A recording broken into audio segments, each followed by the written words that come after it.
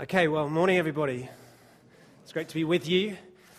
I wonder if you've ever been on an epic journey, the kind of journey that, takes you hours and hours to travel, across continents, the kind of planes, trains, automobiles. Anybody ever seen that film with John Candy? Or the kind of epic journey where you just have to overcome obstacles to get somewhere. The most epic journey I think I ever went on was with myself and my wife Sarah. Before we had kids, we went to India. I had worked in India before then, and we went back together, and we got on a train in Cochin in Kerala. Anybody ever been to Kerala? And we got off the train in Delhi 52 hours later. Okay? You need a shower after that kind of journey in India. In fact, you need a shower after about 5 minutes of that kind of journey in India. That's probably the most epic journey I think I've ever been on. As a kid, growing up, I've always loved reading stories of people going on kind of like adventurous journeys who overcome huge obstacles. So I remember reading the story of Chay Blythe. Have you ever heard of Chay Blythe? He rowed across the Atlantic in 1966 with one other guy in a boat which was 20 feet long.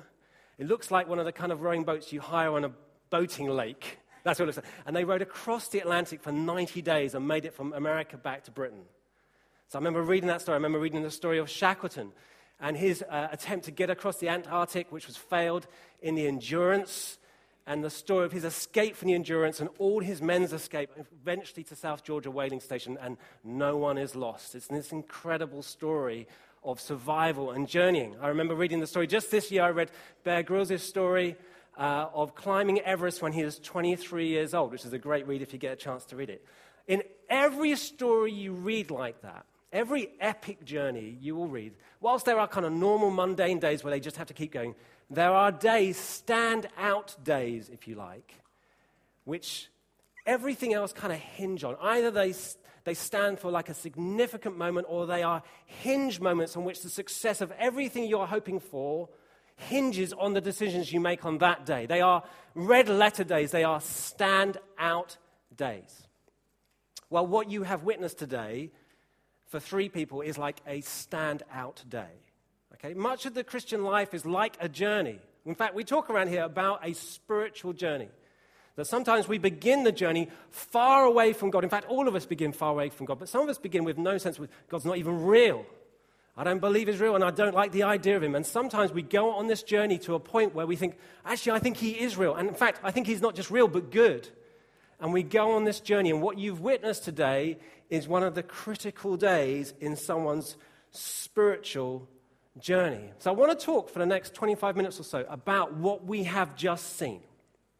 What we've just seen when we see people baptized, because you get different responses to baptism, don't you? For some of us who are not used to church, baptism just looks plain weird, don't you think? Like where else do you go, for a start, where people stand up and sing songs and clap and do things like that? But where else do you go where people fully clothed get into a big bath in front of other people and everyone claps? It's not what you normally see, down near the Big Cat in the middle of Catford, is it? It's not a normal thing. Others of us, we're very familiar with what we've just seen. We're used to church. We may have seen this many, many times. But the truth, and you may even be a believer, but you've never been baptized. And sometimes there are all sorts of reasons for that. Sometimes that's to do with our church background. My own background didn't baptize people like this. It was like we sprinkled children. And I had to come to a point of conviction myself that actually I think I should be baptized. And some of us were just confused. Why should I be baptized? What is baptism really all about? Why should I do this? So I want to spend the next 25 minutes talking a little bit about that. And I want to start, if you like, by just talking about two passages, one near the start of Matthew and one right near the end of Matthew. Matthew is one of the Gospels. There are 4 Gospels in the Bible, really accounts of Jesus' life. So we're going to go to Matthew 3. It's going to come up on the screen. And this is the account, in fact, of Jesus' own baptism. And this is what is happening. Then Jesus came from Galilee to the Jordan to be baptized by John. But John, this is John the Baptist, tried to deter him, saying, I need to be baptized by you. And do you come to me? And Jesus replied, let it be so now, for it is proper for us to do this to fulfill all righteousness. And then John consented. And as soon as Jesus was baptized, he went out of the water. And at that moment, heaven was open, and he saw the Spirit of God descending like a dove and alighting on him. and a voice from heaven said, "This is my Son, whom I love, with whom I am well pleased." Now, fast forward right to the end of Jesus' earthly ministry. Okay? Just before Jesus ascends into heaven, this is what happens. Matthew 28, "Then the 11 disciples went to Galilee, to the mountain where Jesus had told them to go. When they saw him, they worshipped him, but some doubted. Then Jesus came to them and said, 'All authority in heaven and on earth has been given to me. Therefore, go and make disciples of all nations, baptizing them in the name of the Father and of the Son and of the Holy Spirit.'" Here's the thing I want you to note. The very first thing that happens in the start of Jesus' earthly ministry is what? He gets baptized. Now, he doesn't get baptized for the same reasons that you and I get baptized, but he is baptized right at the beginning of his ministry. What is the last thing that happens at the end of his earthly ministry? He says to his disciples, "Go and baptize people." It's the start and it's the end of Jesus' earthly ministry. The last thing you say to someone often signifies things that are important to you, right? Okay, so for those of you who have children, maybe who have grown up or are growing up, and you've got to that point where you leave them at home alone. You know that moment where you close the door and you think, will this building still be here when I come back? That kind of moment. You know, as you close the door, as you're beginning to close the door, you tend to, shout out a few last instructions, don't you? Things like, don't forget to turn the cook off. Yeah? Lock the front door when you go out. Please let the dog back in the house. Don't set fire to the lounge again. Things like that, okay? What you say right at the end tends to communicate what you think is important. As a student, I lived with a friend of mine, Rich, and he was particularly laissez-faire when it came to domestic issues. So I remember one day coming back to our house and finding that the grill that he had on at breakfast time had been on all day. It was the warmest our student house had been ever for the rest of those 3 years, okay? I remember another time when I came back to the house and the front door had been left open all day. Anybody else in this room want to confess to leaving the front door open all day? Yes, thank you. 2 hands. That's 3 hands, I can see. This is like the response time. We're going to do that at the end. What you say at the end is often the expression of the things that you think are significant. And Jesus, right at the end, having been baptized himself at the start, says, baptize people. Go and baptize people. Be baptized. It's a command in the Bible. It is a critical moment, a stand-out moment in the journey of a believer. And I want to explain it to you in 3 different ways why it's so important. I want to talk about the symbol, I want to talk about the sign, and the step. You see, baptism is important for us because it symbolizes so much of what it means to be a believer. It symbolizes lots of things, but 2 quick things. It symbolizes powerfully the opportunity of forgiveness that the gospel grants us, that Jesus gives us. That forgiveness is possible, that getting free from guilt is possible, that starting again, really starting again, is possible, that we can get clean. Now, we have a dog in our household, and she's very sweet. She tends to run off a lot and occasionally comes back to say hello to us. But she has this really frustrating habit because she gets really hot. And because she gets really hot, she will run and find anything to lie down in to cool down, okay? And she's like quite a light colored, pale colored. So literally, we can go to any part. It could be the middle of a drought, okay, and it hasn't rained for months. She will still find the muddiest pool possible. She'll search for hours and lie down in it, and she comes back like half pale, half mud. And you can see people in the rest of the park laughing at her. She just loves, she's attracted to mud. I think she's probably half pig. My wife loves it when she does this. Well, our story is a bit like that. We are, if you like, attracted to unclean things. We say things, do things, think things. And no matter how much we might try to stop ourselves, we disappoint ourselves. We gravitate, if you like, towards the mud, the unclean things. And because of this, because of our natural tendency to gravitate towards the things which are unclean, the Bible says it stops us from having the very thing we need most, which is to know Him and to know God and to live in harmony with Him and to live our lives orbited around Him. We can't have that because we're unclean. It's a terrible thing to carry shame and guilt. But it's an amazing thing to feel free of it, to literally know forgiveness. And Jesus says, come to me, I can clean you. I'll clean you. I can wash it away. The psalmist says that he can wash it away as far as the east is from the west, completely away. You don't have to carry it. And baptism symbolizes total cleansing. That's one of the reasons why we completely immerse people, because it symbolizes totality. It's completely gone. That's what it's about. It's not partly gone. Maybe I'm a bit clean. Maybe God kind of... No, totally clean.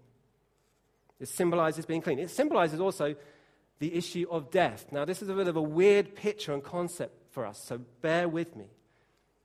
Baptism reminds us of Jesus' death, that we don't get clean without his sacrifice. We don't get to get forgiven without his death. There was a cost, if you like, a debt for our uncleanness. And baptism reminds us that that uncleanness is carried by him on the cross. In other words, Jesus says, I'll take it. I can take your guilt. I can take your shame. I can take the penalty. I can take everything that should be yours. I can take it. And Jesus takes it on the cross. We don't get clean unless he dies on the cross. That's what happens. But it's more than that, actually. Baptism symbolizes death actually in a deeper level even than that. It symbolizes that something of ourselves die when we come to Jesus. We often talk about Christianity being about new life, and it is about new life, but it is also about a death. And baptism, the pool, is a symbol of a burial, of a tomb. Jesus enters a tomb. We enter a tomb. In fact, in Romans 6, it says this. It's a bit of a strange passage if you don't understand it, but it says this. Or don't you know that all of us who were baptized into Christ Jesus were baptized into his death? What it means is this. When you give your life to Jesus, you are connected to him. If you get to the point on this spiritual journey where you think, not only is God real, but he's good, and I believe Jesus is all that he says is, and you give your life to him, at that point, something dies of your old life. You are connected to him, to a union with. You are spiritually connected to Jesus. And as that union happens with Jesus, something of your old life dies. That addiction to trying to find the muddiest pool to lie down in, that part of you dies. Your old life dies. In other words, when you become a Christian, you're not just cleansed, but you're changed. You don't just get cleaned and forgiven, but Jesus starts to do a radical new thing in your life. That's why Paul in Galatians says, I have been crucified with Christ. He hadn't been crucified with him on a cross. He's saying, something of my old life has died. I am not the same person I used to be. See, it's all very well, isn't it, getting forgiven for like all my muck. But if I'm just forgiven, I'm just going to go back and find the muddiest pool again, aren't I? When you come to him, when you give your life to him, the Bible says something of your old life dies. Something goes. That addiction to want to lie down in the filthiest places goes. It's a burial. It symbolizes something of death. So it symbolizes for us. But baptism is not just a symbol, it's a sign. I don't know if you've ever been to one of those places and you look up on the map, it could be a shopping center, it could be a park, and they have a map, and then they have an arrow going, you are here. You know those ones? And you kind of think, I know I'm here. It's like, why are you telling me I'm here? Just tell me where I need to go. And they're like, you are here. It's important that you know where you are here so you can know how to get from A to B, right? Well, baptism is a sign that tells you where you are right now. When you get married, you say vows, don't you? You make promises. They're called covenant promises, okay? And there's a sign that goes with the promise, and it's called the ring. and you exchange the rings, right? And you hope that you're not so nervous that your fingers haven't swollen up so much that they can't actually get it on, yeah? Which is when you're doing the wedding, is one of the things you're worried about. That, and if it's a church with grating, that the rings are going to fall down in the grates, okay? Those are other things that kind of ministers get really stressed about, but you should try not to tell you at the time, okay? Well, when you get married and you make the promises, you exchange rings as a sign, as a reminder of the promise. The rings are not the marriage. The rings are a sign of the promises you have made getting married, okay? Now, the Old Testament are full of promises and signs, okay? So Noah, God comes to Noah and makes a covenant promise. He says, Noah, I'm never going to flood the earth again. And to show you that's true, I'm going to give you a sign. What's the sign? The rainbow. That's the rainbow. There's a sign that goes with the promise. Well, God comes to Abraham. And Abraham says to Abraham, I'm going to give you a covenant promise. From you, you're going to be the father of many nations. And Abraham's thinking, I'm going to get a sign. And he knows about Noah. He knows that Noah got the rainbow, right? So Abraham's thinking, I'm going to get a meteor shower. We're going to have a comet going through. We're going to have some eclipse. And God's like, well, this sign's going to be a little different, Abraham. And if you know the story, the sign given to me is the sign of circumcision. Now, if you don't know what circumcision is, you can whisper quietly to the person next to you and ask them that question. But let's just say it's not as good as the rainbow, okay? The sign given to the Jewish nation that God is they're going to belong to him. This is the sign. And from you is going to be a nation, and they're going to belong to me, God says. And the sign is circumcision. Could you think of something better than circumcision? But it's circumcision. And it was a sign of belonging for the Jewish nation. And God was saying to them, I am cutting you out of all the other nations of the earth to denote that you belong to me. It says something of belonging. Okay? Baptism is the New Testament, the new covenant, as in what has begun with Jesus. It is the sign of our belonging to him. Not just that I'm going to follow him, but he's saying to me and to you, you are mine. Now here's the thing. Circumcision was a sign given to a cultural grouping, the Jewish nation. In other words, in that era, the people of God were a cultural group. You were born into it. So those of us who were not Jewish were not part of that grouping and could not become part of that grouping normally. Now, baptism is given as a sign that this new people, who God is saying, you are mine, the way in is not through birth, not through a cultural, not to do with your background, simply to do with, I believe in you. In other words, anybody can come. God wants everybody. The door isn't closed to anybody. It doesn't matter what your background is. It doesn't matter how young you are. It doesn't matter what the kind of guilty secrets you carry. That's why Jesus comes, because he wants to clean you, because he knows of the guilty secrets you carry. And baptism is a sign. Not only are you clean and changed, but baptism is a sign that you belong to him. That's what it's about. So it denotes ownership. It says we belong to him. It tells us where we stand now. It's a sign about you are here, but it's also a sign about this is where you go. This is a signpost pointing to the future. You see, when we baptize people, we don't just put them in the water. We don't just clean them. We don't just bury them. Fortunately, we pull them back out again. Okay?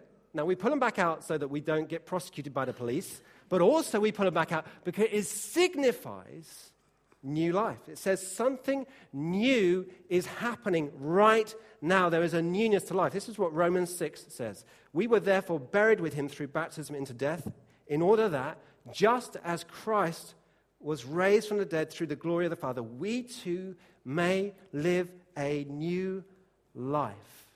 In Ephesians 1, it says that the same power that was at work, that same Spirit at work in raising Jesus from the dead, is now living in us. In other words, baptism signposts not just we've been cleansed, that we've been buried, that we now belong, but it's saying now there's new life, and this new life begins now, but points right into eternity. Baptism conveys signposts where your life is heading. In other words, death is not the end. There is a resurrection life coming. Romans 8 says this, that Jesus is the first fruits of all resurrection. In other words, his resurrection guarantees your resurrection. And baptism signposts the fact that new life starts now and is going to continue into eternity. So it's a symbol and it's a powerful sign about where we are now. You are here, but where you go. But it's also a step. Baptism is a step. It speaks powerfully not just of God's commitment to us, but it also speaks clearly of our promises, our desire, our commitment to him. When we get baptized, we are saying publicly, I will follow you. Now, it's interesting, isn't it? It took me a while to get baptized as a Christian, okay, a few years. It's the first thing Jesus asks us to do. We say to Jesus, I'm going to follow you, I want to be a Christian, I'm going to give my life to you. And then Jesus comes to us and says, right, be baptized. And we kind of go, I'm not sure. It is a step of saying, I'm going to follow you. And it is public on purpose. Because Jesus is saying, nail your colors to the mast. It's a step of saying, I will follow you. Every significant journey you will ever go on will begin with some kind of step. Right? You have to move in some way. I remember moments when I first went to school, secondary school. I remember that first day I had to get out the door. I remember going to university. I remember flying to India. I remember all the things where we've had to kind of go on journeys, and they begin with saying to ourselves, I'm not going to stay here anymore. I'm going to go. I have to take action. I'm not going to be passive. Every journey requires a step, and baptism is a step of saying, I'm going to do something. And as you step into the water, as you come to that place, what you're saying to Jesus is two things. You're saying, I am admitting something, and I'm hoping in you for something. I'm acknowledging something, and I'm trusting you for something. You see, people were coming to John. When Jesus gets baptized, it says people were coming to John. They were Jews coming to John, okay? This was the Jewish people who had been given the sign of circumcision, who had grown up believing, look, our culture grouping, we're fine, we're God's people, so everything's fine. And yet they start to hear John preaching and they realize, do you know what? I'm not fine. Things are not fine. The very thing they had, depended on, their background, their cultural background, all their life, they suddenly realized, that is not sufficient to make me okay. We can live our lives depending on all sorts of things that we think will somehow make us okay. If I have enough money, if I have a good enough career, if I'm a nice person, all these things hopefully will make my life some kind of success. And it will make me feel fulfilled and satisfied. And yet there is a point where you come to Jesus and you go, do you know what? I'm not okay. My life isn't okay. It doesn't work so well trying to do this on my own. I wasn't built to try and work out my life on my own. God doesn't seem to have arranged it that way. You come admitting to him, I need you.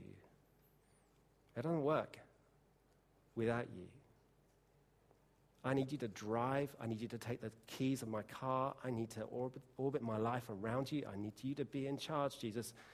That's what you come. You come admitting something. But you come also trusting him. You come to say to him, I am staking everything I have on you. I'm believing that you are all that you say you are. I'm trusting you for everything. You're saying, as you go into the water, you're saying to him literally, just like you brought Noah in the ark through the flood, just as you brought the people of Israel through the Jordan into the promised land, so I'm believing. As I go in the waters and I come out the waters, I am trusting you that you will lead me into life. It's a step, and it's a step of saying, I'm admitting and I'm trusting. And people were coming to John to repent, say, it doesn't work, I can't do it. And they were flooding towards him. And as they do this, Jesus steps into the line to be baptized as well. Now, Jesus doesn't step into the line to be baptized because Jesus is a mess. That's not how this works. He's not being baptized for the same reason that you and I are being baptized. Jesus steps into the line for a whole bunch of reasons, but one of the reasons is this: he comes and he identifies with us. Jesus comes to identify with anyone who knows their life doesn't work when they're in charge of it. With anybody who knows they're addicted to lying down in the muddiest pools. With anybody who knows that it's not so great trying to do it on their own. Jesus comes to identify with you. He doesn't just come to identify with you, though. Jesus comes to literally stand in your place. He says, I'll take your place. I'll take your shame. I'll take your guilt. I will stand in your place. I will die your death. And Jesus says, actually, I'm going to make a way for you. I'm going to open up the door for you to come back to God. In fact, Jesus does all of these things, doesn't he? That's why immersion is so powerful as a picture, because it is total. I am totally clean. That old life has totally gone. A new life has totally begun. The promise of one day resurrection life is totally real and complete. That's why it's immersion, because it's total. But there is one thing that Jesus will not do for you and I. See, he does everything else, but there's one thing he won't do for you and I. And that's this: he won't take the step for you. You have to take the step. He doesn't force you. He does everything for you, but you have to take the step. The step can look like different things for different ones of us in a room like this today. For some of us, the step might be this. It might be that you decide that you're going to find out. That you're going to take action. In other words, you're not going to just sit back and kind of like just passively let life take, but you're going to go, do you know what? I'm going to take this seriously. I'm not sure what I think. I'm not sure if I believe the things that everybody is saying they believe, but I am going to find out and I am going to ask questions. And we would encourage you to do that. We'd say, look, come on the Alpha course. Come and find out. If you don't like it, you don't have to stay, but come and find out. For some of you, that's the step. For some of you here today, the step is you're a Christian, you've been a Christian for a long time, but you've never been baptized. And there's a whole bunch of reasons for that. It might be your church background, it might be embarrassment that you've never been baptized and you're a little older now, whatever it is. But the step is for you. You just think, do you know what? I am not going to allow those things anymore to keep me in my seat. Because Jesus says, be baptized. Make it public. Tell everybody where you stand. And the step for you today might just think, okay, fair enough. I'm owning up. I'm not going to make it an excuse anymore. This is my background. This is what's happened. This has been my questions. But I'm okay. Fair enough, God, you got me. And that might be your step. Lastly, this. For some of us today, the step might simply be this.